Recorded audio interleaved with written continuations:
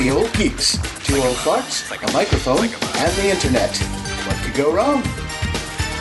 Hey, welcome from over the pond there, wherever you are in London County, Brian. Hey, Jason. I'm going to apologize in advance to everyone for the sound quality, but when one of us is very, very far away and overseas and relying on hotel Wi-Fi, there's not much we can do.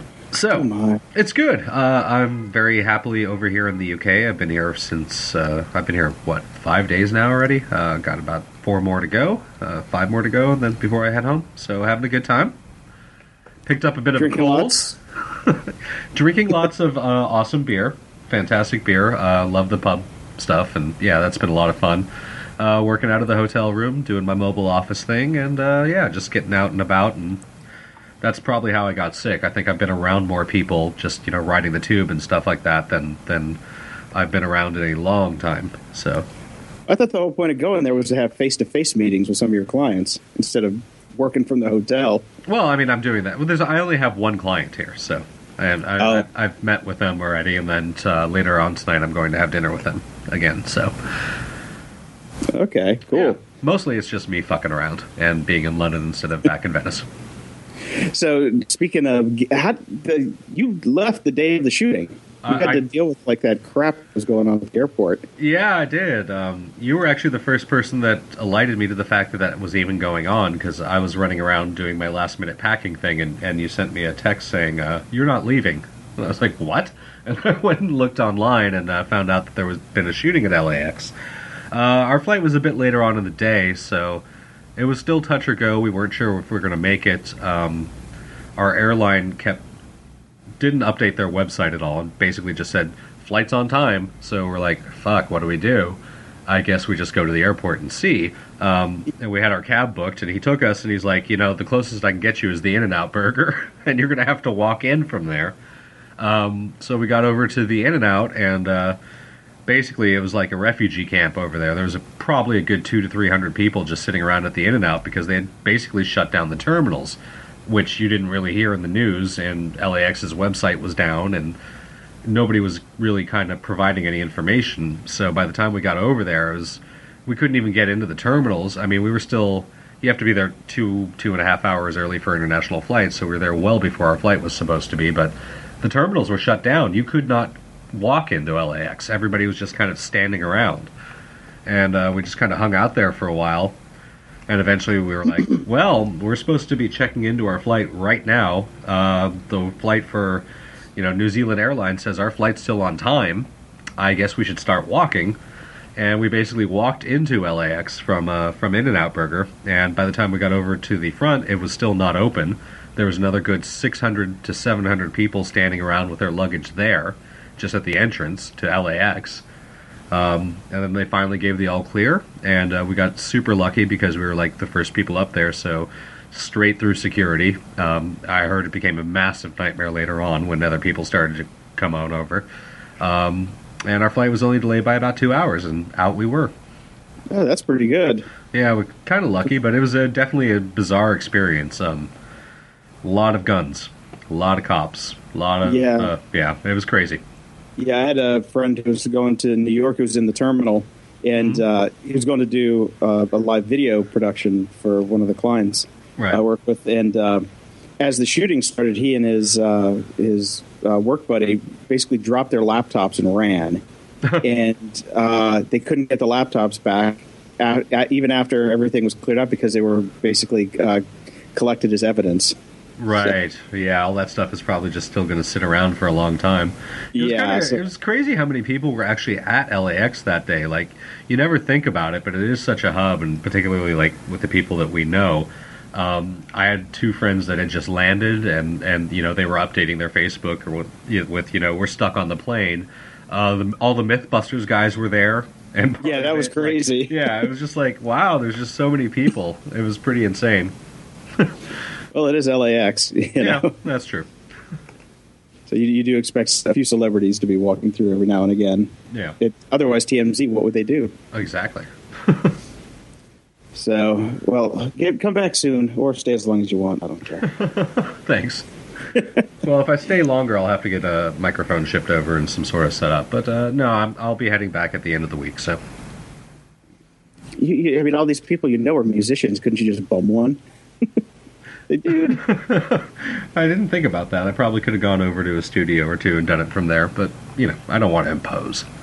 Oh, that's right. You're in Britain. Everybody must be polite. That's right. Everybody, and they are, for God's sake. It is a much more refined culture over here. I have missed it. So I want to do a little follow up on a couple things from last week. We were talking about Terry Pratchett, and yes. this week there's a really cool interview that came out in Boing Boing with Terry Pratchett, done by Cory Doctorow. Mm-hmm. I'll put a link in the show notes for that, but definitely check it out if you're into Pratchett. I thought it was pretty neat. Yeah, I scanned over it really quick. I can't wait to finish the read, but I love this guy, so it's great to hear anything that he has to say. And I did get he's going to continue, or at least try to do one more Discworld book out of that, which I'm very excited about. Yeah, very excited. And some follow-up on WordPress. They finally released the WordPress 3.8 feature set, which most people won't really care that much about. But there's some neat stuff in there. And they're finally rolling in my favorite admin theme that's been kind of like an add-on for a while. I think it's called M6. That's getting baked in, which will make it so much nicer to deal with clients with because it's a much cleaner interface. Right. Yeah, I saw a lot of that, so that's all very exciting as well. Is there any kind of date for this coming? There's never any date. I mean, they try and do it. They try and do it every couple of months, but it always changes a bit. I think this one they'll probably try and. You know what? I couldn't even speculate.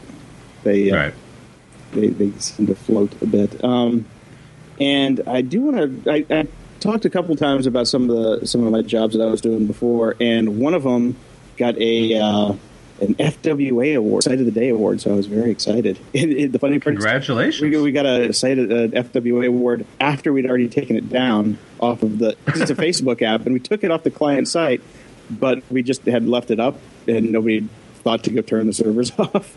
And it's called the Kia Forte Tech Athlete Games, and it was a series of 5 games that we did with a company down in New Zealand called Resin. And you use different controls for each game. Like you'll use the microphone for one, where you're like yelling into the phone because it's like that one's a ski-based game. Then you have a kayak game that you pair your cell phone with that we had like this Node.js back end going on, and you use your cell phone to paddle. A couple you use your mouse, your keyboard. It's kind of like track and field, but with like all these different inputs. Right. So, well, congratulations, man. That's Site of the Day. Awesome. I'll take it. Yeah, I was playing the game a little bit earlier. It was kind of fun. I was enjoying myself. I was doing the skiing one. Although it doesn't, I don't have a mouse. I was just banging on my stupid little trackpad. But yeah. I'll have to try that again when I get back home. If it's still there, we might have taken it down. But if it's still there. I think we're going to leave it up for a couple more weeks, just because now that we have a little recognition for it, it's fun. Cool. Yeah, so after the LAX experience, I've kind of just been bumming around London for the past few days and, trying to have a little bit of fun in between work stuff. But I did notice, there's some significant differences over here, just as traveling and work and stuff like that. It is almost, first off, if you are traveling to the UK or anywhere in Europe, really, on your American wireless plan, my God, they screw you.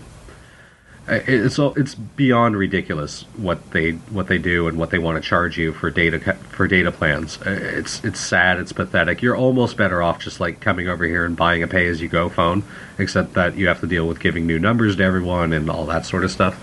I still don't. There's absolutely no reason. It's just rape and pillage, basically. I have heard that T-Mobile is really good for doing international travel.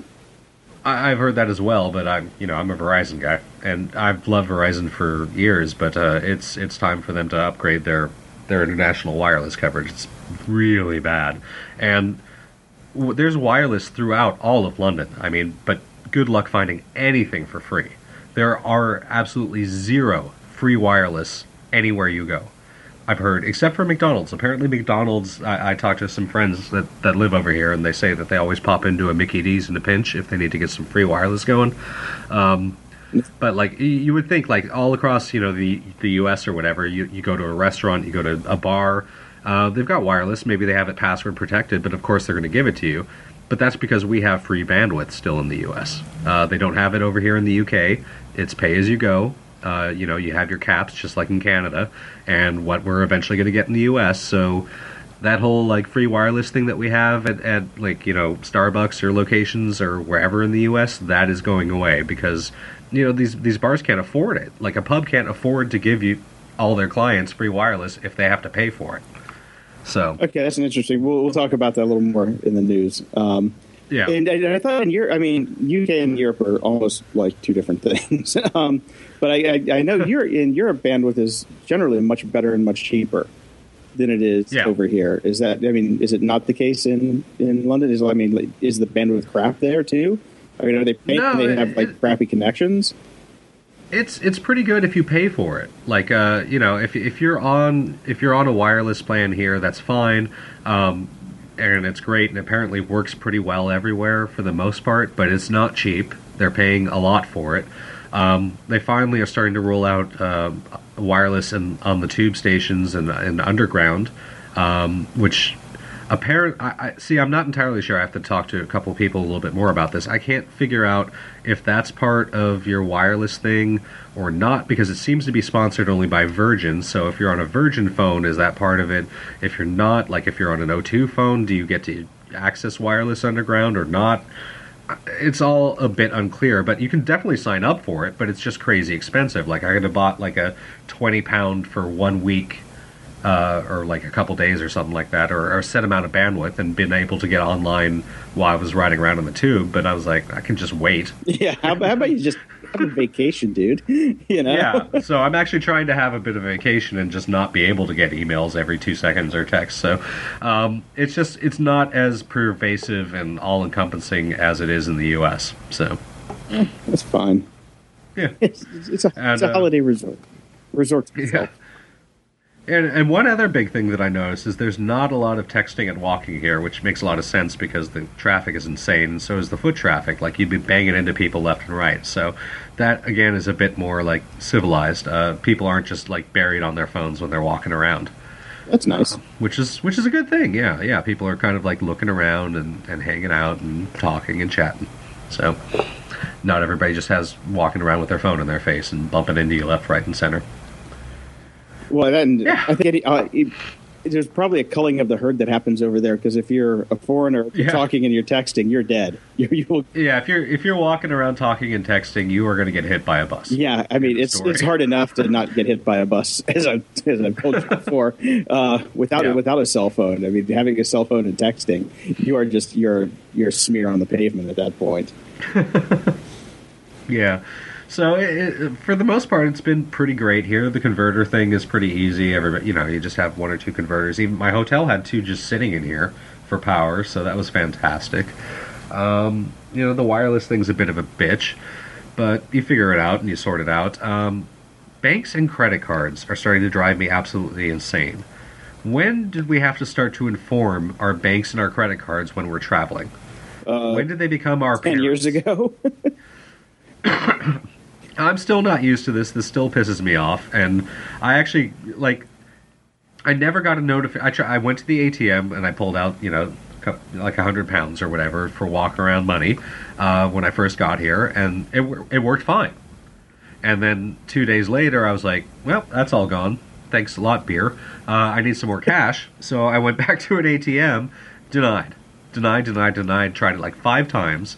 And at that point in time, I really needed $20, pretty much immediately. I was about to hop on a train, and I had to call Wells Fargo and go, what the fuck? Why can't I not take out any money? And they're like, well, this is a security precaution. I was like, well, it worked when I first landed. I've already taken out money. You haven't sent me an email. You haven't texted me. I logged into wellsfargo.com and checked all my accounts last night. There was not a message telling me that my account had been shut down.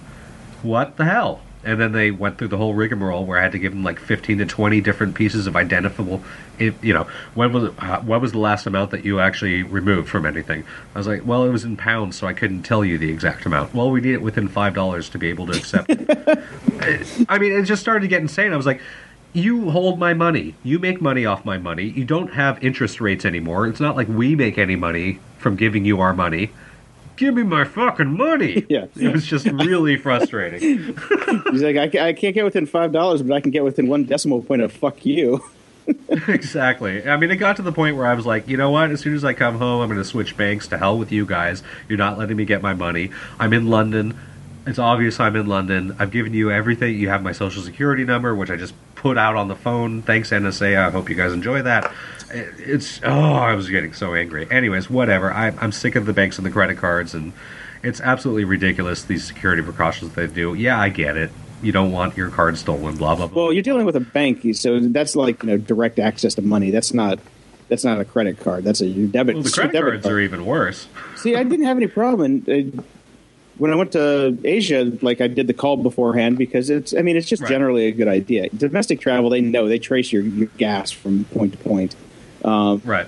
So I'm never worried about that. But going international, yeah, I called my credit card companies in my bank just to say, hey, I'm going. Here's my thing. Even if you didn't notice that I put my flights on your credit card, so you should already know where I'm going. But just in case, because you can be a set of morons with all this, because it comes down to, I think, once they started to take 100% liability on fraud protection, and they take a bath on all that, then then it's their prerogative to just be a little bit tighter about the restrictions. So, it happens. It happens. I'm making it as a note from now on in future travel that I will definitely call and say, hey, I'm going, so please don't shut down my account. Yeah, it really is a good idea.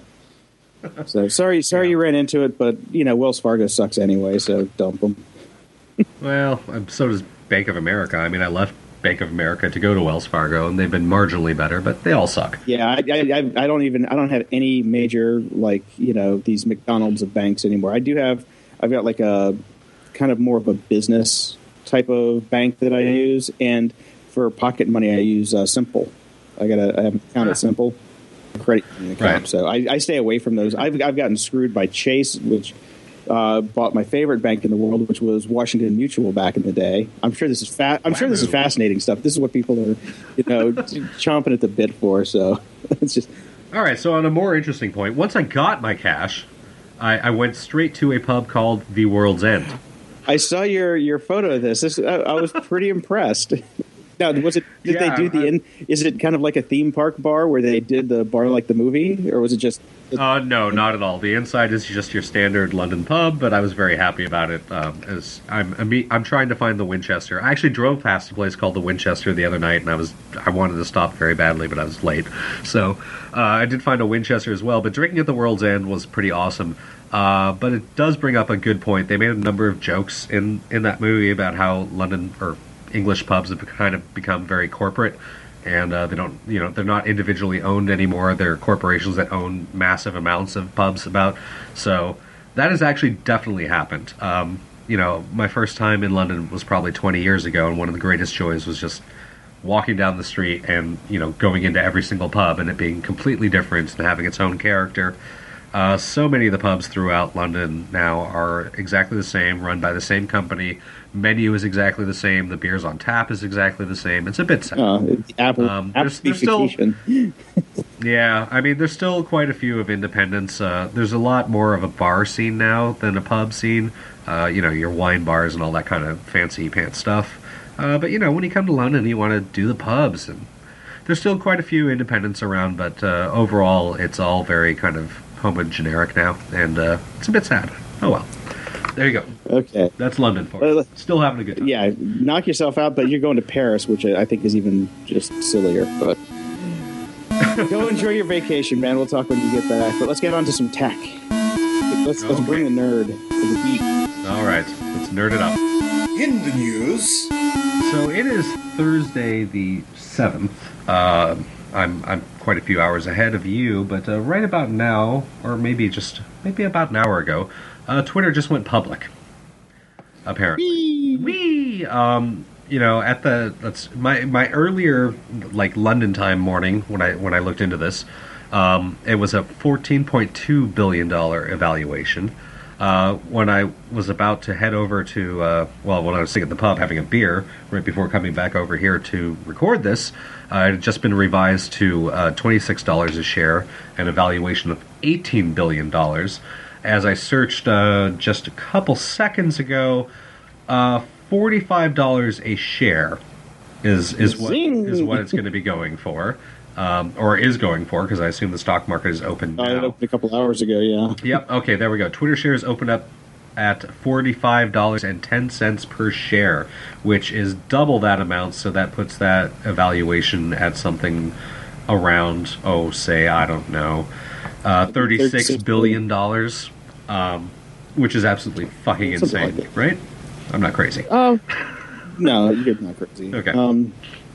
No, this is the beginning of the end. I thought Facebook was going to do it, but I think this might have to be the one. You know what? These are reindeer games that I can't play in, so I really don't care. But all right, I just wanted to throw out a couple other numbers because, I don't really get it either, but just as a point of interest. So we're looking at Twitter at being about $36 billion now. We talked last week about Pinterest at about $3.8 billion. Snapchat is $3.5 billion. Now, to contrast with, say, ExxonMobil, which is pretty massive, $414 billion. Apple's estimated at $318 billion. Microsoft at $233 billion. Google at $195 billion. That's a lot of billions for a lot. Yeah, this is just silly money. Yeah, it's silly money. But at least, Exxon, we know what they do. Apple, we know what they do. Microsoft, Snapchat, really. In the $3.5 billion for sending pictures of underage boobies, I just don't see it. Yeah, but, and Pinterest doesn't make sense either. And I still don't get Twitter. Beat it to death. So it's good for Ev. He's a billionaire now. Your little farm boy from Nebraska makes good. Yep. Couldn't really care about anybody else there, but I'm sure. I wonder if any of the early angels are going to make a big hit from this. Yeah. They're all going to be very happy. So there you go. Something else that doesn't really make any money is worth a shit ton of money. And I just don't get it. So speaking of Google, I got some more news from them. It has come out that the floating barge in San Francisco that everybody's been very curious about is going to be a, quote, interactive space, end quote, whatever the fuck that means. So it's not the big floating container of cash that I figured they just didn't know where else to put. It's their new. That's literally their new offshore account. They just put it on a barge where everybody can see. Yeah, it. Exactly. That's kind of what I figured it was going to be. But no, it's going to be some sort of interactive space, and God knows what that means. Or, well, first, the last thing I heard was like an invite-only, like super store for like Google Glass and stuff like that. But that would be pretty fancy. Yeah, I just think it's all speculation still. So who knows? Yeah, well, that seems to be the current thought. Second bit of Google news, since they own YouTube, and as we all know, YouTube comments have needed an overhaul in a long time because it's basically just troll city and people just crapping all over everything and blah, blah, blah, blah, blah. So Google decided they needed to go in and fix that. Fortunately, what they decided to do is that they would tie all comments now into a Google Plus account. So if you want to make comments on YouTube, you have to have a Google Plus account.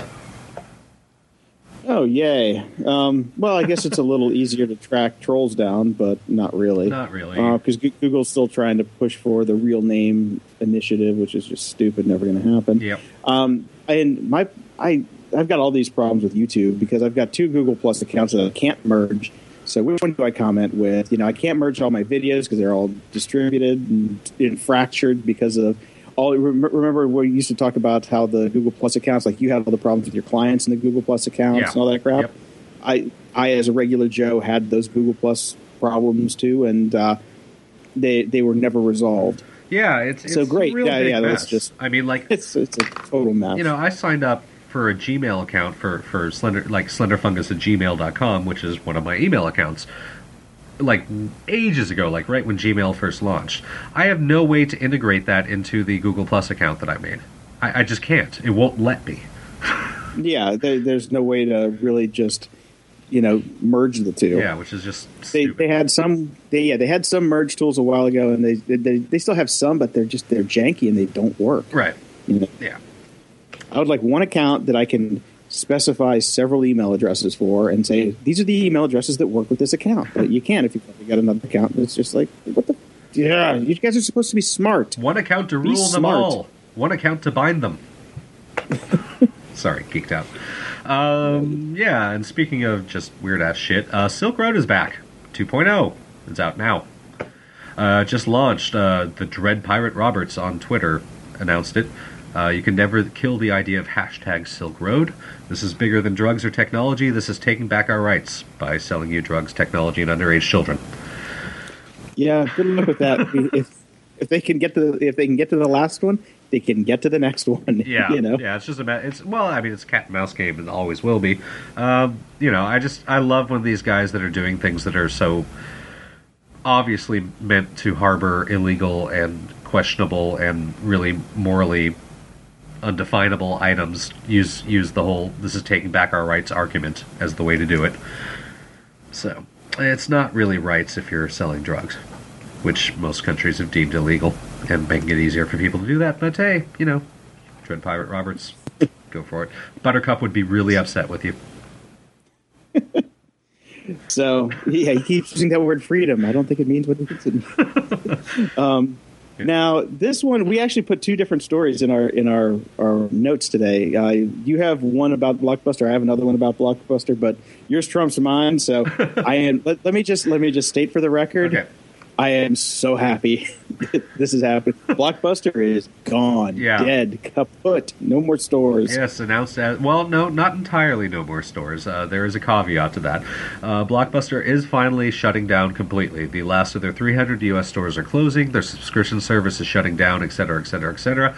Apparently, though, there are 50 throughout the entire United States independently owned and operated Blockbuster branded stores that are staying open. Not for long. No, they won't be around long either. I mean, even unless they turn themselves into something like Vidiot's in Venice, which is, just this obscure kind of like Quentin Tarantino used to hang out there. You have to be a total film geek to want to be there. Store, it's just not going to last. Nobody does this anymore. Everybody's on their Netflix. So, bye-bye. Yep. And, the story about me and Netflix. Blockbuster. They killed my job, the best job I ever had.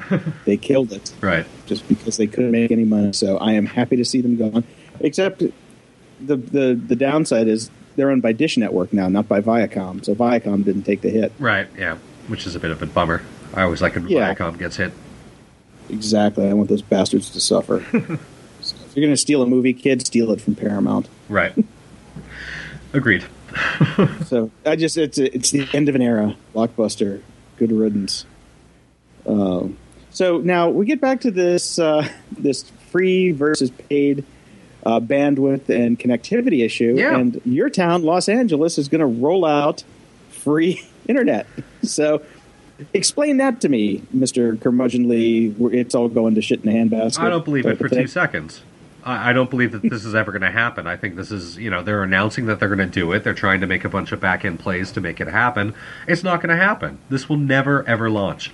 We've been hearing that Google was going to come into multiple cities and offer free high-bandwidth wireless, blanket the cities in free wireless.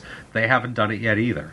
This is not going to happen. They're working on it. They've been working on it. Fiber to the home. They've been working on it for a long time, but nobody's had their free citywide internet yet. Even with those balloons.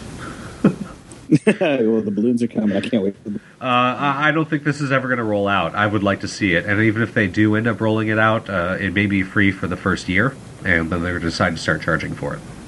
I think part of the deal is it's like a 2 megabit, free connection, and then the people have the option to upgrade from there up to a gigabit, which would be, that's fine. But if everybody in Los Angeles could get fiber to the home, which would take 2 generations. Yeah. At the pace that it moves out there. Yeah. It's a great dream, but I don't think it's going to happen. I was laughing when I read it. They want the vendor to pay for the $3 billion cost of laying all the fiber and all of the permits and all of the stuff.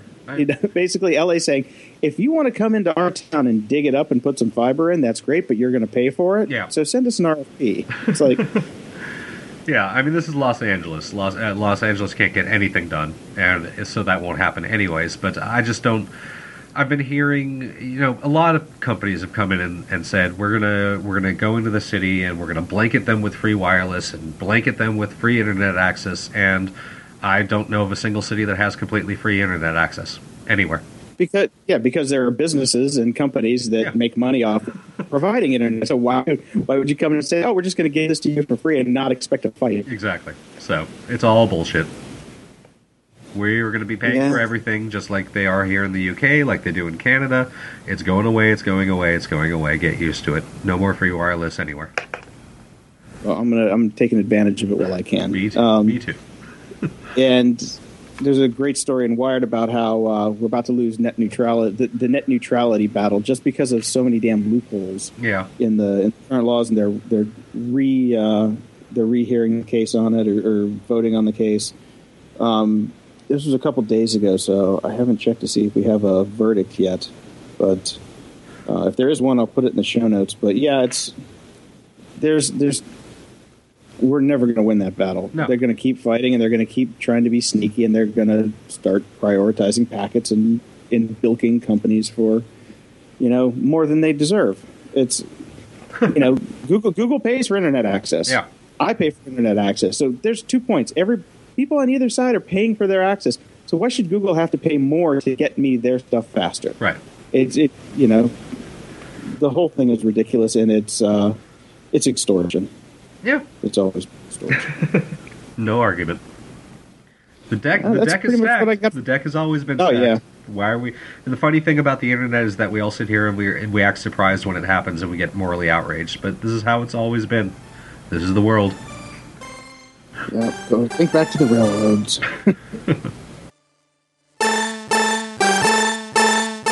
Kickstyle in the balls. So I still have not seen an episode of Chug. I'm getting all the updates, and I'm quite looking forward to the show. But I did get a package right before I fucked off and came over to London. And, well, let's hang on real quick. Chug is the only Kickstarter that you and I have both ever funded. That is true. Yes, that's the Zane Lamprey drinking show. We both quite like him. We liked his older show.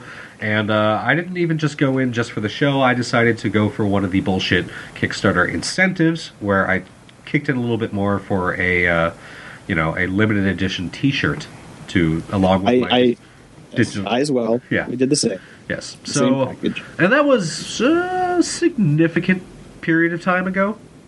I think we were like at episode 4 or 5 at that point. Now we're 33. Yeah. So there's been a lot of updates about when these incentives would ship and everything like that. And I was quite pleased to see that it actually had shipped, because I was figuring it was going to be vaporware and they just might never show up. But they did show up, and I opened up my package with some glee, only to discover a shirt that probably cost roughly $2 for him to create. I got the same shirt. I opened it, and my jaw dropped when I saw it. It was the steamiest little pile of black T-shirt goo that I've ever seen. I mean, Cafe Press would have done better. Now, here's what bothers me. Kickstarter in general has bothered me. I don't like the idea that we're funding these things and not getting a part of it. The incentive thing I always thought was a little bit of crap. The timing. He sent out massive amounts of updates about how, the incentives haven't shipped yet because he was not happy with the quality of them, and he was going to different vendors, and he was personally looking into to make sure that all these people that gave him the money to make a show and fund his life would get high quality incentives that they paid for. And then when the shirt finally shows up, and just a brief reminder that I do work in the music industry. We're a design company for musicians. We have designed shit tons of merchandise. We have worked with tons of vendors. We have seen every bit of quality up and down the spectrum and figured out pricing levels and things like that. This is the cheapest piece of shit you could possibly get out there. It's horrible. It is absolutely horrible. It's stunning how bad it is. He paid next to nothing. So this is exactly what I thought Kickstarter would be. Pay for the incentives. They figure out the cheapest way to keep as much cash as humanly possible, and screw you. And yeah, I mean the thing's, it's the black. You got the black T-shirt, right? Yeah. That thing's gonna hold it up to the light. It's like almost transparent. Yeah, you can see right through it. The ink that's going to last like 10 to 15 washes total. It's going to shrink like no tomorrow. It is the lowest quality possible T-shirt that you can possibly get out there. Horrible, absolutely horrible. I would actually write him and make a comment about it, but I don't see the point. Because he's off around the world filming his show and having parties and all that stuff right now. Yeah, exactly. So another what big you gonna do? Kick in the fucking balls from Kickstarter. from the one time that I actually did pay for an incentive, and it sucks balls.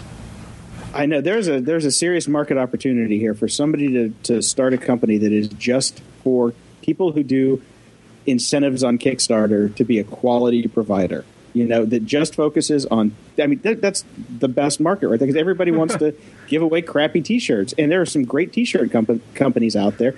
Beautiful silk screening, end-to-end fulfillment. You send them a graphic, and your customers get T-shirts. It's but those partner with these guys. But those actually cost money, and then you have to put that money into it, which nobody wants to do, because when you get a big pile of cash and you're sitting on that cash to do your project, and then somebody goes, excuse me, you promised to do all this stuff, so we're going to have to take a huge chunk of that cash away from you.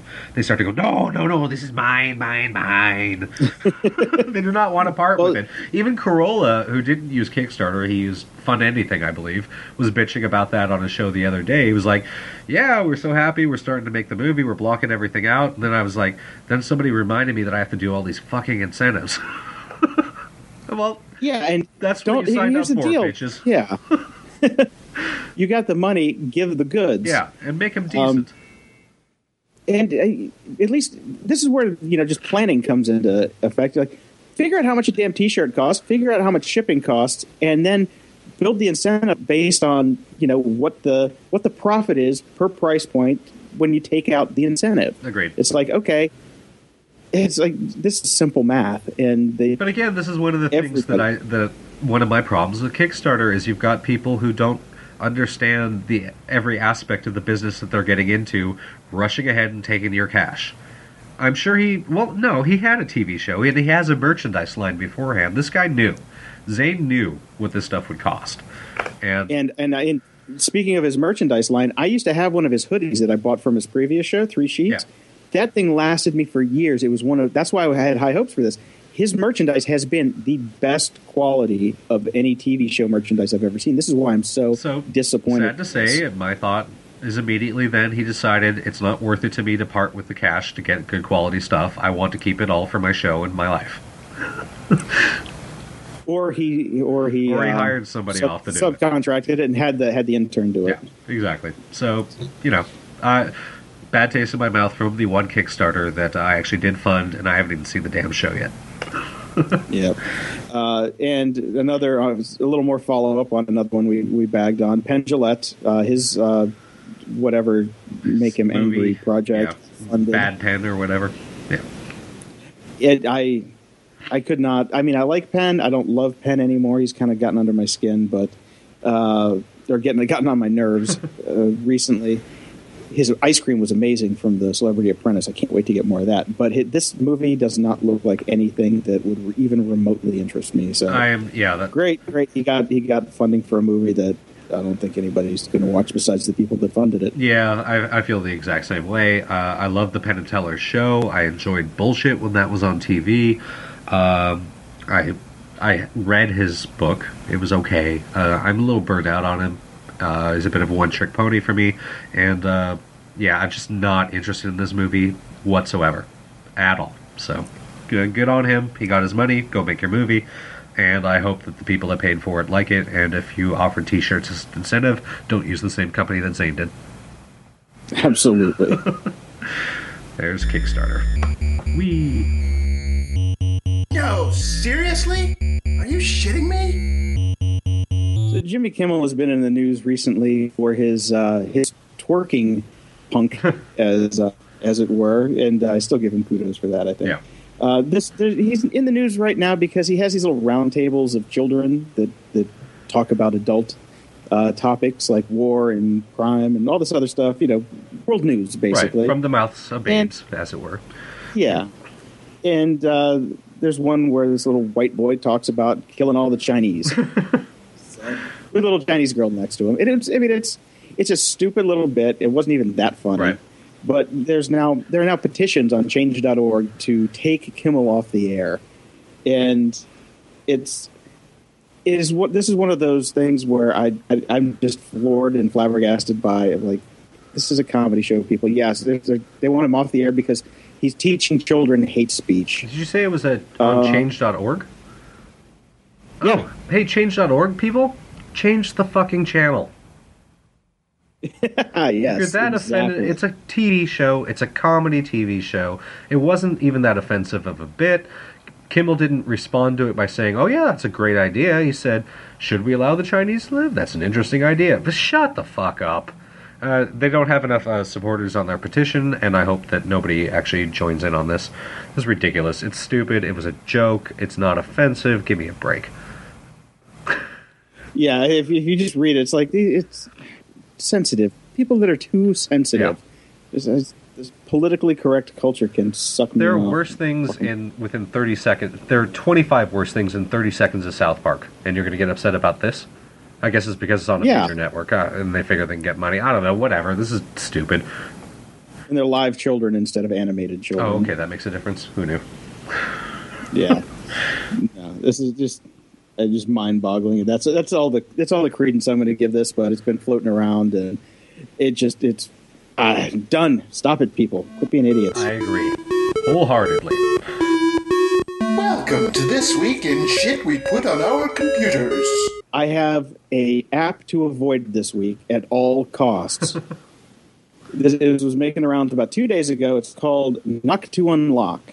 Right. It is a 2-app double punch. You put one app on your Mac and one app on your iPhone. Okay. And when you come close to your computer, you can just knock your iPhone twice, and it'll unlock your computer if you use a password, which everybody should. Yes. And I have a very long password, so I thought, that'd be cute. Let me try it. $4 for the iPhone app. The Mac app is free. Okay. So I get it all installed. I get it all paired up. I drop my $4, and I'm all happy. I'm like, okay, this looks cool. Let's see how this works. And when I'm done installing the software on the Mac, it says, "Give it a try now. Press here to lock your Mac." Right. I said, "Okay." Press to lock my Mac. Yeah, it locked it. All right. It locked it so good. It took me about 2 hours to get it to unlock. Oh, dear. It wouldn't boot right after that. It was just, it fried it. Now, is this because you kind of, let's be honest here, you really customize your Mac? You think if you just had a straight-up install, this might have gone just perfect? My Mac is not that customized. I've got a bunch of stuff running, but it's not. Okay. It's like I don't really. It's not like the old days where I'd be in there like playing with the resource ports on the system files and all that crap. No. It's pretty stock, but just with extra stuff. Right. Okay. Mm-hmm. So I finally get it back up, and it's still running. So I'm like, okay, I'll leave it running for a bit and give it a shot. Right. Once I finally got my computer to work again, thank you for the hours of productivity lost for $4. And it didn't work. I had my phone in my pocket, and I went to the screen, and it's got a little blue circle, and it can tell when you're knocking on your phone. So I'm sitting here knocking on my phone, knocking on my phone. Knock. So it seems when the phone is in a lock state, which it generally is in your pocket, won't work. Oh. You have to press the button to get to the next screen. You have to kind of wake it up and then knock it. Right. So that's kind of silly because they don't show that on the commercial on the website. Yeah, all in all, this was a waste of $4 and several hours of my day. And I cannot recommend enough that you do not install it. And you should read the terms of service, too, because the terms of service basically say that by downloading this app and you agree to... It's like all of the terms state that if you disagree with any of these, you shouldn't download the app. But you can only get to the terms of service by downloading the app and installing it and reading the terms of service. And they say, we try and put this in natural language. I'm like, well, why don't you read your shit before you put it into natural language, and you would realize that it's stupid and doesn't work. It's a fail on every front. All right. I am affronted. Yeah, stay the hell away from it. And you can only use it... Oh, here's the last bit. You can only use it on one computer. Okay. I have two, which... Okay, great. That's stupid. Yeah. And it puts an icon in your menu bar, which I wrote to their support email and say, how can I get rid of this? Because there's no preference to get rid of it. Right. And it was pushing out another icon that I really need because there was just not enough real estate, and I don't want icons in my menu bar that I don't want in my menu bar, and that's one of them. Right. And they just sent me back, like... almost 8 hours later, they sent me back a form letter with a FAQ that said, "Sorry, we can't respond to your email right now because we're swamped." And I'm like, "You're swamped because your shit's broken." Yeah. So they got your phone. Uninstalled, deleted. Yeah, uninstalled, deleted from the iPhone. I am a case for do not do this. Save your $4. Yeah. Seriously. And even when it did work, it's not that cool. You'd think it'd be cooler, but it's not that cool. I want my Mac to unlock when I walk up to it. Yeah, it totally should do that. With the, if you got your iPhone in your pocket and it's unlocked, it should just go bing. That'd be sweet. Here's the other really weird bit. When I installed the Mac version, I've got Little Snitch running, and I can see what calls this app is making. Yeah. It was calling Twitter. It was calling Facebook. It was calling all of these different services. There were literally about 15 services that the app called before it would even initialize. And I was like, what's going on here? Because when in the preferences for the app, there's no Twitter integration, there's no Facebook integration. Why would you want that? It's an app to unlock your Mac. Yeah. Why is all this social stuff in there, and what are they taking? So even on that, I was almost ready to dump it at that point, but I'm doing this for science. I'm doing this for you guys. So I went through it. But yeah, just the fact that they're sending all of this data out and just pinging these services is really, really bizarre. Yeah, and that doesn't make a lot of sense. I can't imagine why they would have that built in, especially since they seem to have not bothered to spend much time actually building their app. Yeah, I don't trust them. I don't trust the app, and I stay away from it. Stay away from it. So will do. Now, on the gaming side, oh dear Lord, there was a great game by Chilingo a couple of years ago called Anomaly, which is a reverse tower defense game. Okay. Like tower defense, you usually build up your towers and the armies try and get through and try and stop them. This time you're the army trying to get in? You're the army, okay. Yeah. And you're going through this city of aliens with their towers, and you're trying to get through. It was fun. It was a great little game. I probably spent 20 hours on it. I think it was a couple bucks back then. Now, Anomaly 2 is out, so it looks really good. I mean, the first one looked okay, but this one looks really good. It plays great on my iPad Mini, the first gen, not the new Retina one. So that's a good starting point. They do say that some of the older devices you should not run this on, but on my iPad Mini, it was great. Looks gorgeous. $4.99. Larger story, larger worlds, really nice 3D. It's all in all so far, and it plays almost identical to the first one, except you've got these cool transformable mech units now that go blow people up. It's cool. I give it a big thumbs up. All right. To check. Yeah, I'm not going to check that out. You already killed me with the Plants vs. Zombies 2. Here's one that I'm going to tell you not to buy, just because I couldn't bring myself. I know I have a budget, and I was still under budget this week. But this was the top paid app in the iTunes store. It is Duck Dynasty Battle of the Beards. I'm surprised the people that are into Duck Dynasty actually know how to use iPhones. I don't know, man. This is a really popular show. I've seen like a 13-second clip of an episode, and I can't watch those shows. I can't watch like Swamp Loggers and Alligator Men and all that crap. I had to watch some of the Gold Digger ones, and it was not that entertaining. And it just Duck Dynasty seems like it's Loggers meets Honey Boo Boo and Jersey Shore all crammed into one with big ZZ Top beards. I don't know. I haven't seen it, so I may be a little quick to judge, but I could not spend the money on Duck Dynasty Battle of the Beards. If a listener has tried it, if you've tried it out there, leave us a comment in the show notes, grumpyoldgeeks/33, and let us know if I'm just talking out my ass, or if I should go drop my 99. Yeah, I'd be interested to hear what the actual gameplay on that is. Either battling beards, well, that could be interesting, but who knows? Whatever. Hey, go find out. It only cost you $1. Well, maybe I will. I already blew my money on knock it off app. Yeah. So I also did something in the interest of science this week while I was here in London. London is notoriously hard to get around. I mean, if you want to talk about a city not being on a grid, you'd be harder pressed to find any city that is worse and less on a grid than London.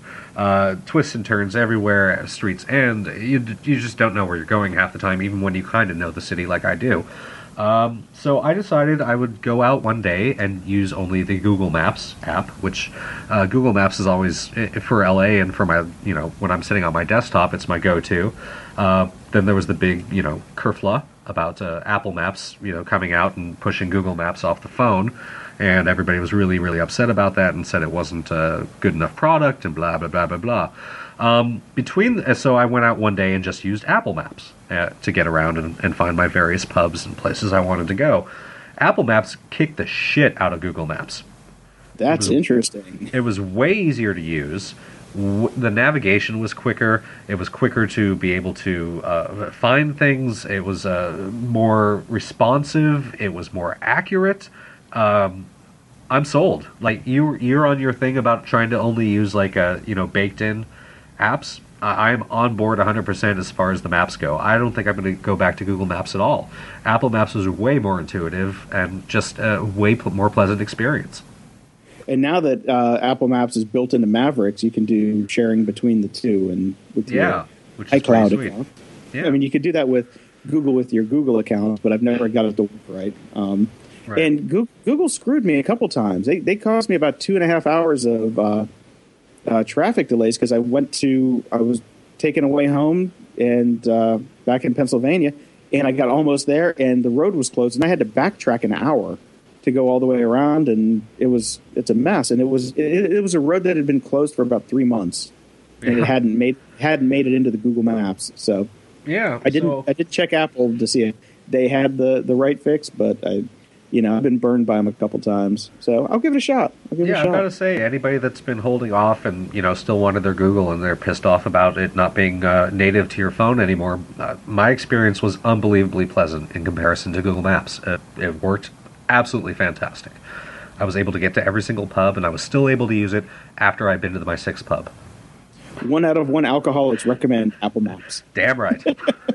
And Apple Maps on Mavericks is really nice. Having it on your desktop is really cool. Well, I love the fact that you can share between the two. I would be a full-time convert after this trip, except for the fact that I have a Mini back home, and I actually have to use Google Maps to send to the car. They haven't built that into Apple Maps yet. So get on that, Apple. I thought you meant an Apple Mini, but you mean a Mini No, I Cooper. mean a Mini Cooper, yeah. Which, I can send direct to navigation to my car from my desktop, which is absolutely fantastic. So, now, do you have a problem bagging on BMW drivers, even since your Mini is made by BMW? Why'd you have to point that out? Hey, it's kind of like the go-kart transparency. BMWs. Yeah. I mean, I love having the BMW engine. That's certainly fantastic. But I think I've avoided all the BMW traps by having a sort of English car. Just built by the Germans and made better. So the Germans did actually win the war. Yes, they did. This week in false advertising. So the cheerleader effect is I guess this was something that was coined in How I Met Your Mother way back in the day, where Neil Patrick Harris looks at a group of women and says, yeah, collectively they're attractive, but individually they're sled dog ugly. There's an article in The Atlantic this week that talks about why people are more beautiful in groups. Okay. New research recommends recruiting a wingman or woman with a complimentary face when you go out. See, I always thought you were supposed to pick somebody that was uglier than you, so you looked even better. Well, I guess there's an averaging effect, so you don't want to get too ugly because then you're pulled down. You want to find somebody that's actually probably a little better looking, and then you're brought up. Bring you up, yeah. Yeah, because as they say, if you've seen A Beautiful Mind, right? Yes. So the game theory in that is you never go for the hottest chick in the room. You always go for the underlings. Yes. So this would probably help you if you had went out with somebody that was better looking, and he goes after the best looking person in the room, and then you're left with the pick of the litter, as it were. It's a really cool article with really interesting science behind it that it talks just about how we perceive people in groups and how we do this kind of averaging, and it's totally true. Think about when you go to the bar and you see a group of hot girls and you talk to them, and from afar, and even when you're talking to them, they're all relatively good looking. But then when you focus in on an individual one, then you start to see all the imperfections and the flaws, and I mean that works both ways. So it's guys and girls. It's just a general human trait. True. Yes. I just thought it was a fun article with just little bits of science. Yeah, I like the article too. It was a fun little read. I love the end though, because in the end they bring in kind of just what is such a current meme right now, which is about getting offline and actually being out with people. So the ending paragraph is, the nice part of this idea is that it might give us another excuse to socialize and travel in numbers. For almost all people, relationships are integral to health, and time spent socializing offline correlates with quality of life. Maybe we actually look more attractive among friends, not solely because of complementary bone structures, but because we're actually happier, because we are with people and not sitting in front of our computer crying. Yeah, I thought that was a good way to wrap it too. Very cool. Interesting to read. Go check it out. It's pretty funny. And then go out with a bunch of friends and have a good time. Go out with some slightly better looking than you friends. Let them pull you up. At the library? Ooh. We talk a lot about, the NSA and the CIA and how terrible they are now. And I went back and found a book about some of the cool roots of kind of basically what most people would think of as the Q branch, where they make the crazy gadgets for James Bond. Yeah. That kind of thing, like our version, the guys in the CIA back in the Cold War days. It's called Spycraft, The Secret History of the CIA's Spy Techs from Communism to Al-Qaeda. Right. Or Al-Qaeda, depending on your take. I'm only halfway through this book. It's a fairly big book. It's amazing. I love this stuff. I love just the way that these guys thought, the nutso stuff that they did back in the day in Russia, just trying to get information. Right. And this is what happens when you have this great war of intellects going on and trying to figure out what the other guys are doing. And so far it's a fun read. I don't want to even think about the stuff that's going on nowadays when I read the book, because it's like you have these guys that just need to come up with these great ideas. They ran out of enemies, so we're the enemy now. Yes, so they started using it on us. Yeah. And I want to talk about one thing that was actually a Russian spy device. It was a microphone that had no power source, and they couldn't figure out what this thing was. They found it in a plaque behind an ambassador's desk that was given to them by like a group of kids, and it was on the wall for like 4 or 5 years. And it had a microphone in it, and they couldn't figure out how it worked for years.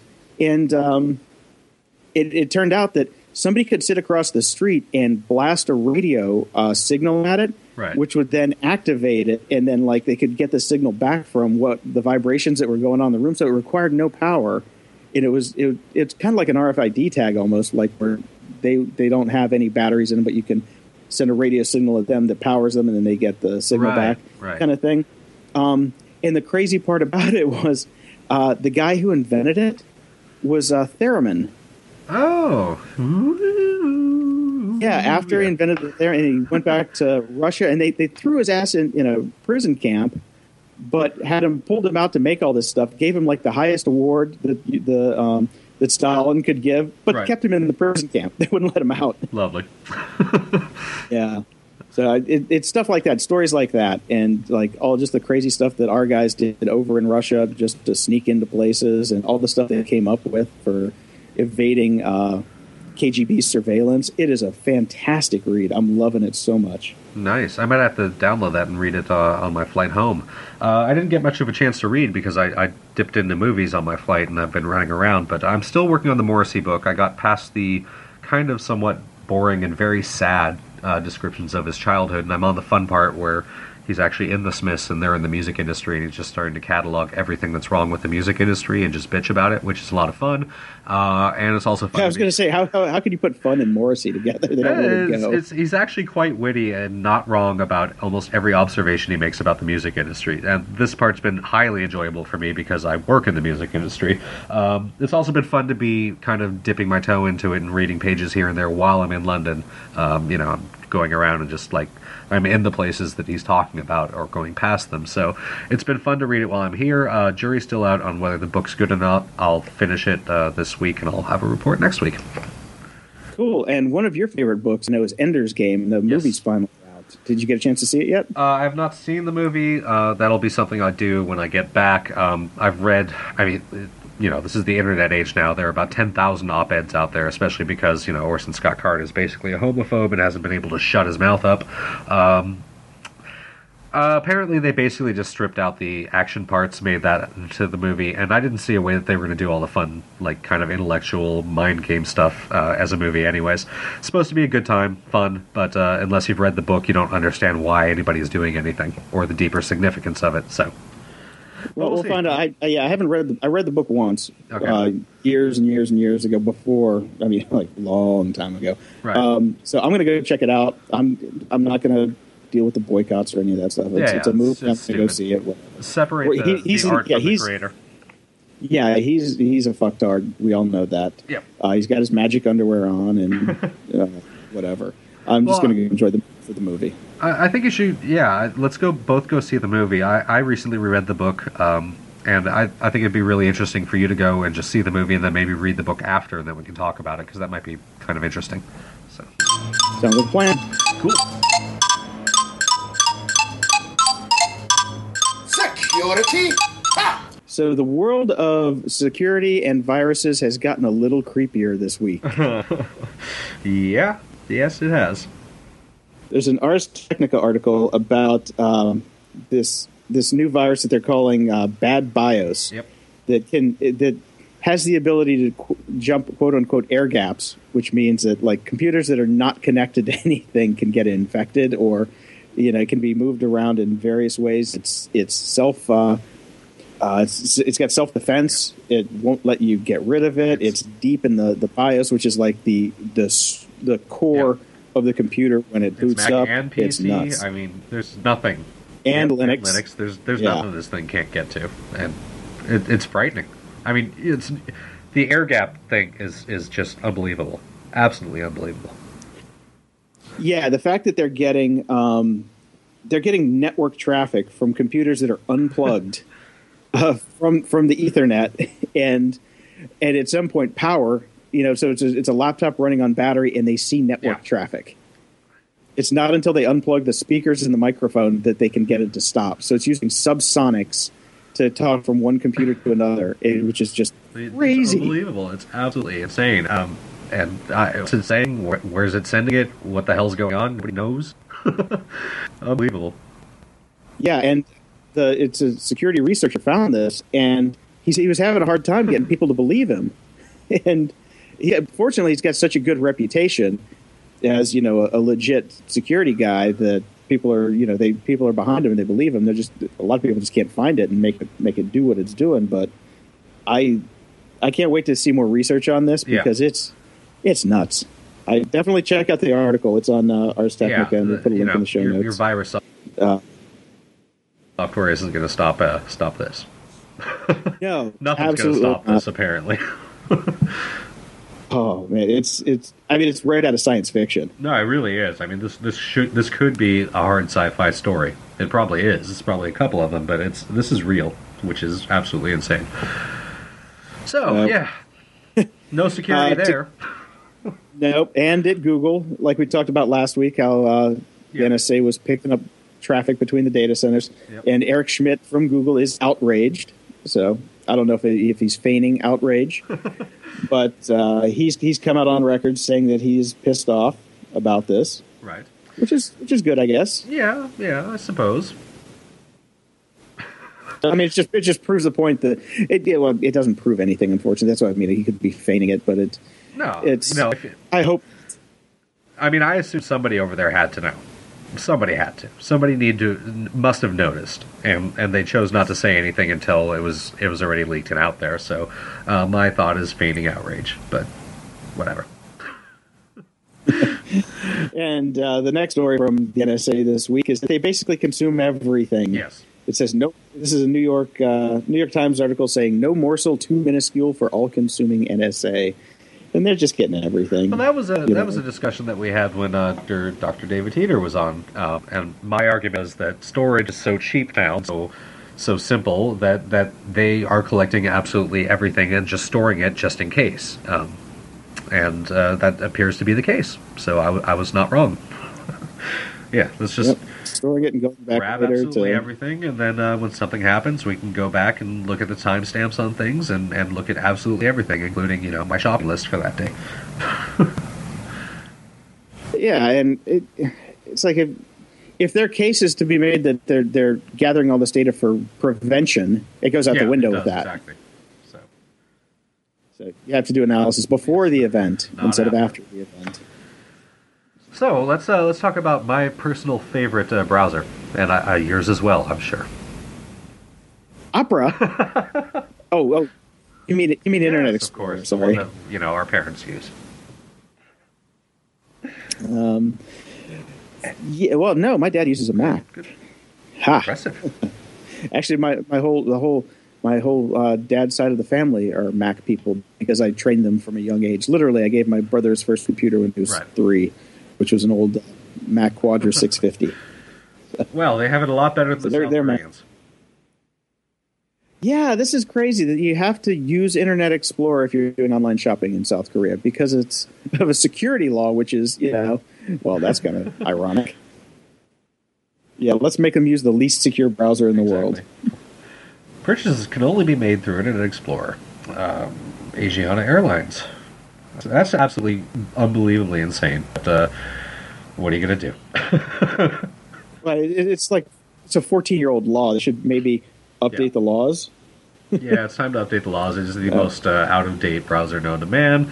It's also probably the least secure, except for maybe Opera. I don't think Opera is... Are they still making it? I thought that they were okay. done. I thought they had packed it in. Are they still going? Oh. No. Opera. I mean, I know Opera Mobile is out. I stopped following Opera Desktop about 3 years ago when no client actually put it on an RFP anymore. And if it's not on an RFP, it ain't for me. Exactly. Nope. And fortunately, everybody's dropping IE7 off their RFPs now. It's 8 and up. Thank God. You should try doing responsive design in you can't. IE7. It just work at all. There's some hacks, but it's not pretty. It's not pretty. So South Korea, for being so technologically advanced, get your head out of your ass and get with the times.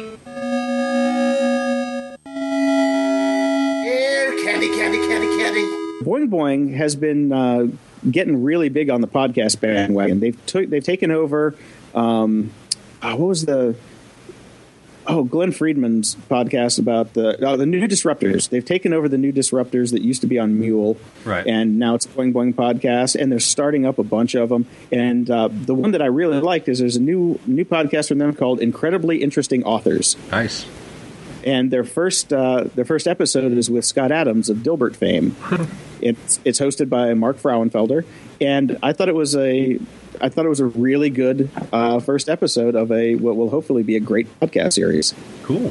I've always been a big fan of Scott Adams. He's an interesting guy. So yeah, and his new book looks actually pretty interesting. So I'll try and pick that up. Cool.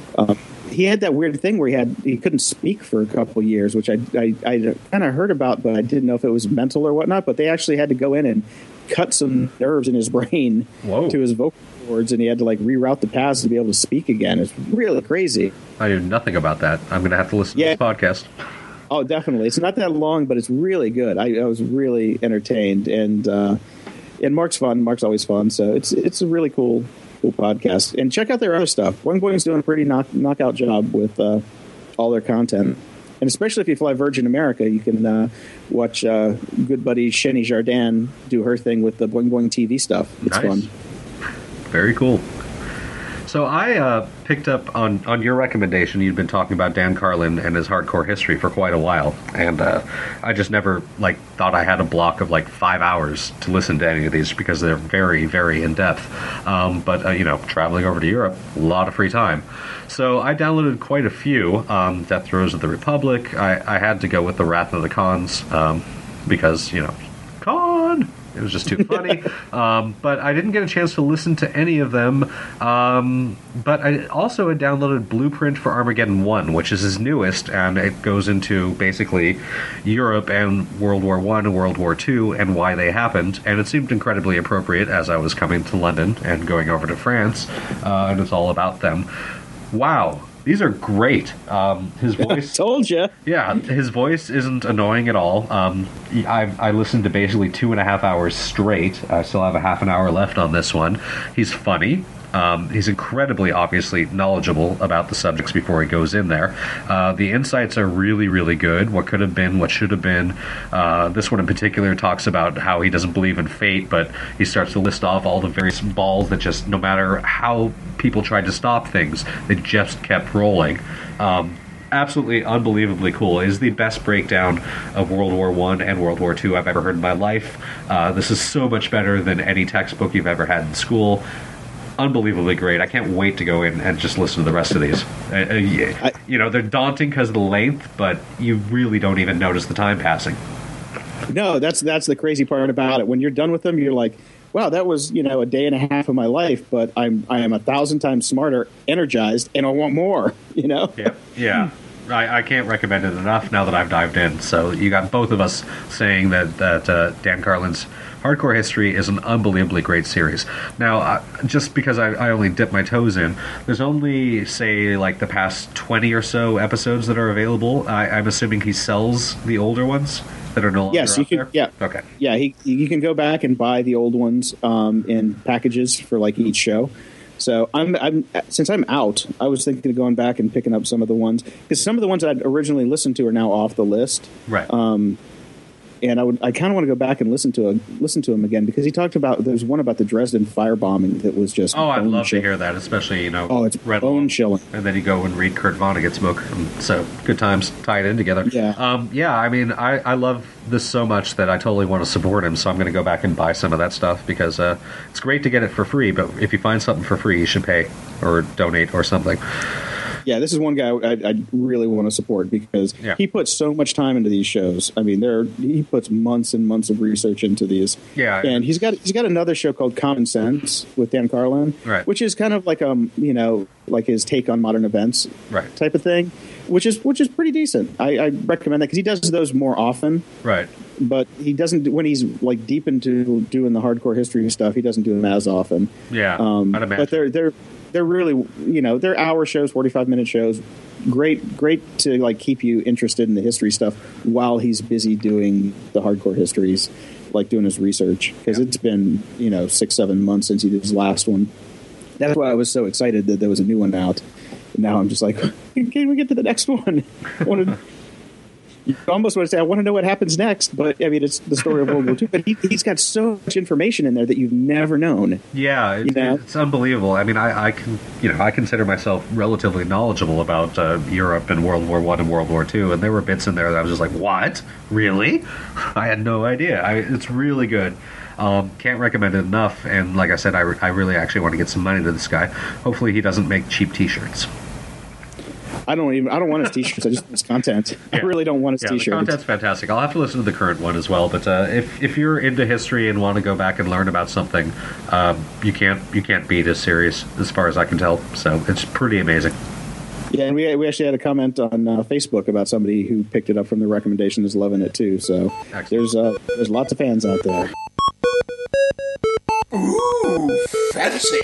Nikon has released its new DF Retro camera, which is a 16 megapixel digital camera, uses all the old lenses. The thing is, they made it look like an FM2, which is an old film camera that I used to love, and on the front. And then you flip it over, and then it looks like they're regular electronic cameras, the D series. Right. I when I first saw it, I was like really excited, and then I flipped it over and I saw the back of it, and then I got very less excited. And I kind of said it looked like RoboCop slept with a Pentax K1000, and this was their baby. It doesn't really, if you know what a Pentax K1000 is, it's funny. And the price tag is ridiculous. It's $2,800. Yeah, well, you know what they're doing now. I mean, this is they're having a smaller market of people to sell to. I mean, even the most kind of like semi-amateur, semi-pro-am people are almost okay with their iPhone 5S cameras. So what you got to do is create all this kind of fetishized products, right? And sell them at insane nostalgia. Yeah. Yes, nostalgia. Yeah. And, like I said, if it wasn't so ridiculously expensive, I'd even consider it. Right. But since I just got rid of all my DSLR stuff, I'm staying away from it. But, if I was into the DSLR scene, I would probably almost want to get it. Like I said, it's like this weird hybrid of old and modern, and it just didn't really work on every level. Right.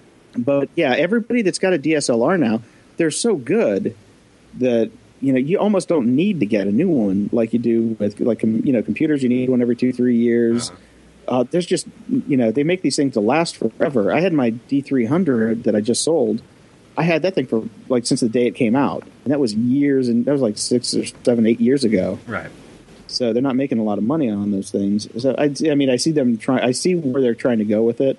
I think it's pretty from the front, hideous from the back. If you're rich and want to buy a toy, go for it. But they didn't do anything major with the internal specs.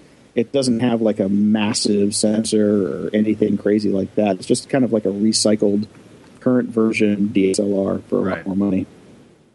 Right. So, but it does look fancy. Now this next one doesn't really look that fancy. It looks kind of twatty. Looks like a giant scarf pillow thing. It looks like almost one of those things you'd get at the airport lounge before you went on a long trip to the little nap blow-up things that you stick around your neck. Yeah, they go around the neck. This is the Hoodwing for cyclists, which it's an airbag. It's an airbag that has sensors to trigger it when you're falling and going to land on your head, and it pops up and poof. I've seen neck things like this for motorcycles. This is the first one I've seen for cyclists. I always thought we should have just full bodysuit things that turn you into like the Stay Puft Marshmallow Man if you're going to fall. And it just blows out all around you. Yeah, these are. I mean, it's a great idea. I would sooner wear this than a helmet because I'm just I don't really care for wearing a helmet when I ride. Definitely not fashionable. I just checked out their shop and their ideas of making them look cool just make them look even worse. But I'm into the idea. It's cool. I thought it looked good on the girls, not on the guys. Yeah, the girl kind of looks like it could be a scarf or something. Exactly. I mean? Well, it looks good on girls with long coats in the winter. If you're wearing this with a bikini at the beach, you're going to look like an idiot. Very true. They don't take that into account when they're making the Hoodwing. The Hoodwing. The Hoodwing, you get hoodwinked by the Hoodwing. Very cool. Yeah, I'd love to see. I mean, I think a lot of this stuff is going to go more and more this way. Sensors are smaller and cheaper and easier to get into clothing and stuff like that. I as soon as they make it a bit smaller so it doesn't look like I'm basically wearing a neck brace, I'm into it. I would totally wear that when I go out and ride. Yeah, I would too, for sure. It's a little bit small. I mean, it took them 7 years to get to this point, but I think at some point they'll bring it down. Yeah, I agree. So pretty cool. My big find this morning was monkeys use minds to move 2 virtual arms. I think this is cool as hell. A study led by Duke researchers, monkeys have learned to control the movement of both arms on an avatar using just their brain activity. This is absolutely amazing stuff. I mean, I love this. It's totally... I mean, it's going to get us to the point where we're just sitting on our couches controlling everything with our minds. But, I was when I was going to college, I was really into like neuroscience and was considering majoring in it. And, back then we had no idea what we did with anything with our minds. And they're starting to kind of figure it out. So it's pretty cool. I'm really into this stuff. And anytime anything pops up in this area, I'm intrigued. But this is really fantastic. I mean, they were able to basically train these monkeys to just sit and think about moving their arms, and virtual arms would move. That's awesome. That is pretty awesome. That's good. In about 10 years, that's going to put the Xbox Kinect to shame. You just put on your cap and your glasses, and then you go off and play Call of Duty. Sit in your vat of goo with your IVs and your poop bag, and welcome to the Matrix. Yeah, pretty much. Welcome to the Matrix. We're heading there real fast. But we're talking just the way to future transport and jets and military applications and gaming and everything. I mean, when they figure this stuff out, a massive shift in the way the world is and the world works. It's going to be awesome. Yeah, and even dictation. Think about something. All the kind of things that you could do. I'm in. Yep. Let's go faster. I'm in too. Go. Cool. Would you turn that damn thing off already? So I've been hanging out at Combustion Manor where we did the episode with Mike Vinicor, who has all these pinball machines in his basement. Right. And he got the new Tron Legacy pinball machine, and I'm just like a sick addict when it comes to this thing. I can't stop playing it. And it's a pinball machine. You didn't think, I'm not generally a pinball guy, but man, this thing is addictive. I'm going to put a link in the show notes to the Stern Pinball site so you can check out the video of it. And the video of the pinball machine that they're selling stock is nothing like the one that Mike has. This is all tricked out. He's literally at a 3-inch high game of Tron that plays the game in a tiny little LCD. It is the coolest thing ever. But it's got the soundtrack. It's got the Daft Punk soundtrack. It's got all the quotes from the new movie. It's tight. It's cohesive, and it's fun as can be. So if you're out and about and you see it, play it. Will do. Or find a buddy that has one. That's all I got to say. I might have to fly to Chicago for that. Yeah. Yeah, come on down. All right, who's this asshole? One of the most disturbing stories I think I've read in a long time. It was about a guy who ran a stop sign. He didn't even run the stop sign. He failed to come to a complete stop at a stop sign. Gets picked up by the cop. They think he's carrying drugs. Take him back to the station. Give him rectal exams. Then take him to a hospital. And then where he's given forced enemas, like multiple forced enemas, where he has to basically poop in front of the officers and the doctors, and they go through his poop multiple times. More rectal exams, and they finally knock him out and give him a colonoscopy, I believe. Forced colonoscopy. Yeah. Yeah. It's like, wow. I mean, after the first 3 enemas, you can't find what you're looking for. Jesus. They really got up this guy's and ass. The X-rayed. Yeah, X-rayed him multiple times. Yeah, this is what we call some hellish shit right there. It's disturbing. It was in New Mexico, so I think I'm going to have to go around New Mexico next time I'm traveling. Yeah, that whole area. I mean, remember there was that guy in Arizona, the police chief or whatever, that set up like those mobile jails. And what the hell's wrong with these people? This is insane. This is going completely above and beyond any kind of rights that they have to do any of this. Oh, jeez, you read these stories like this and you just want to burn everything down. Yeah. This guy deserves all the money. Yes, he deserves. He should get New Mexico for basically this. be handed New Mexico on a platter. Yeah, I agree. I hope he gets millions of dollars. And I hope. Yeah, and when you look at like the warrant breaches that they did, so like they crossed jurisdictional boundaries. So I mean, this guy can own the hospital where the doctors were at because it was all illegal procedures that he gave no consent for. Quite the opposite. Which I don't blame him. You want to stick something up my... You're not getting my consent. Just for me, it's also... I mean, at this point, they must have just been fucking with them. Because, like, if you haven't found drugs through the kind of normal searches that you would do, if you've gotten to the point where you're basically doing a colonoscopy, that's the tiny amount of drugs he must have up there. I mean, come on, people. This is stupid. Yeah, and multiple X-rays, too. They gave him... And if you can't find it on an X-ray, then where did they think it was? You know? Shout out! So I've had quite the fun week over here in the UK. I do want to give a big, massive shout out to Cadbury's. I'm a huge chocolate fan. Apparently we're just not allowed to have nice chocolate in the USA. Your Reese's Pieces are fine, but you can't beat a Cadbury. The chocolate is just better. It tastes better. It's made better. And I was a big fan of the fruit and nut bar way back in the day that Cadbury made. Cadbury has just recently rolled out this entire new line of chocolate bars called Marvelous Creations. We found out about them a little while ago. I had a friend send me one of the bars that was called a jelly popping candy shells bar, which basically has Pop Rocks and jelly beans in it. Oh my god. It's stunningly good. It's unbelievable. You take a bite in and you get the fizz in your mouth and everything. So I was super excited about that. That's the only one that I knew existed. And I got over here and I found another one called Cookie Nut Crunch, which is even better. It doesn't do any crazy fizzy stuff, but it tastes fantastic. I just ate one right before the show. Unbelievably good. And then I looked on the website because I wanted to put the links in our show notes for those 2 bars. And they have something called Cola Pretzel Honeycomb. I need to go find this one. You can't beat it. Cadbury chocolates are stupidly good. I wish we could... you can get them in the States, but you kind of have to go to specialty shops. I know in LA that the King's Head pub also has an associated shop with it, which has all kinds of English candies and food, so you can get there. I'm sure there are... They also make those Cadbury Easter eggs with the goo inside, right? Yes, they do. Yes. Because I think that's how I know them, but that's the only mass market really Cadbury stuff that you can get here, right? Yeah, that's really the only thing that they mass market and put throughout the U.S. And I wish they would change that mind, but I just think they're more sophisticated with their chocolates over here. So a huge shout out to Cadbury's. You've probably made me gain 5 pounds over here. Thank you. Real quick, I saw you posted a picture of the back of Prince William's head.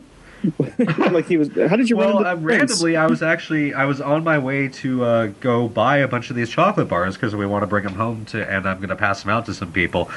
So I woke up this morning and I was like, okay, I got my little shopping list. I hopped on the tube. I went over to Marks and Spencer because I wanted to pick up some of the chocolate digestive biscuits that they have there. So I'm staying at the South Kensington, and I had to go over to High Street Kensington. I walked off the tube, and there was about 40 cops and about 300 people all just standing around with cell phones, and I just kind of like muscled my way through like you do in London to get through a crowd, and next thing I know, Prince William was about 4 feet away from me. Cool. I was like, oh, that's the prince. Hey, how's it going? I just wanted some chocolate. I gotta go. So, yeah, it was just completely random. I just walked right into him, basically. So it's funny. My first trip to Scotland, I was there for 20 minutes and almost got hit by the Queen. It was very. It's weird how you run into royalty there, almost literally. Yeah, I almost quite literally did, and everybody's been very impressed. But for me, it was just kind of a pain in the ass. I was like, I want to go over there. There are too many people blocking me. I need to go over there. Who's the bald guy? That's what I was. My thing. I was going to Edinburgh Castle, and I'm walking up High Street there, and like people start lining up. I'm like, what's going on? And it's Scotland, so they don't speak English there, so I had a hard time communicating. Yeah. And I've discovered in Scotland, the drunker you get, the more it's like a universal translator. Oh, absolutely, yes, absolutely. Yeah. But it's fun. So my closing shout-out is finally we are ready to launch Does It Have Legs? The new podcast on the Grumpy Old Geeks quote-unquote, air-quote, network. This is the fun movie show that we're doing to make a logo, which is the single worst part of doing a podcast. Forget all of the, host wrangling, recording equipment, microphone setup, all this crap, editing. No, the hardest part of doing a podcast is getting the logo right. So it can be a pain in the butt. Once the logo is polished, when I get time, it'll hopefully come out next week. I'm thinking about doing this on a Wednesday launch schedule.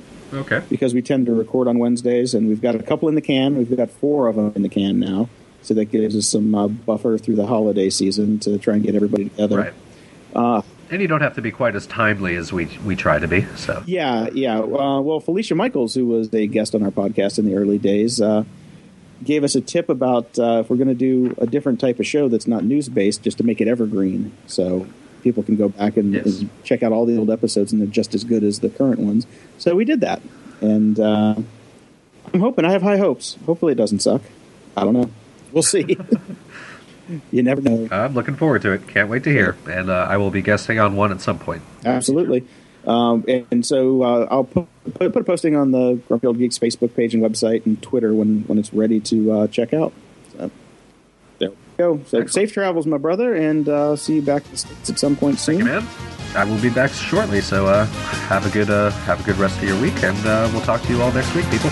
Keep up with the Grumpy Old Geeks on the web at grumpyoldgeeks.com, on Facebook at facebook.com/grumpyoldgeeks, or email them at podcast@grumpyoldgeeks.com. Have a good week. Okay, last one to kill a bad guy buys the beer. We're driving to Florida.